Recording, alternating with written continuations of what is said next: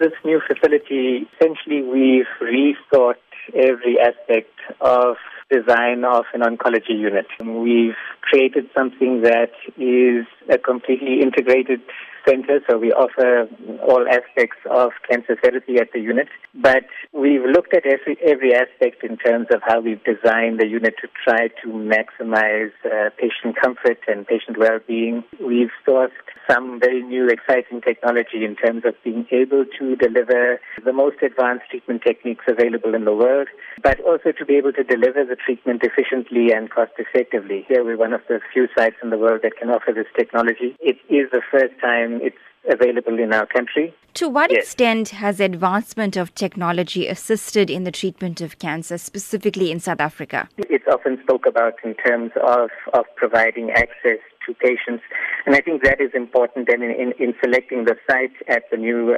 Busamed Hillcrest Private Hospital, in the model we've developed, this center is able to offer a large volume capacity in terms of number of patients we're able to treat, not only because the treatment equipment is so much quicker in terms of treatment delivery and that shortens patient treatment time, but also the technology allows us to much more accurately treat cancers, so we can localize cancers much better in terms of visualizing what we're treating.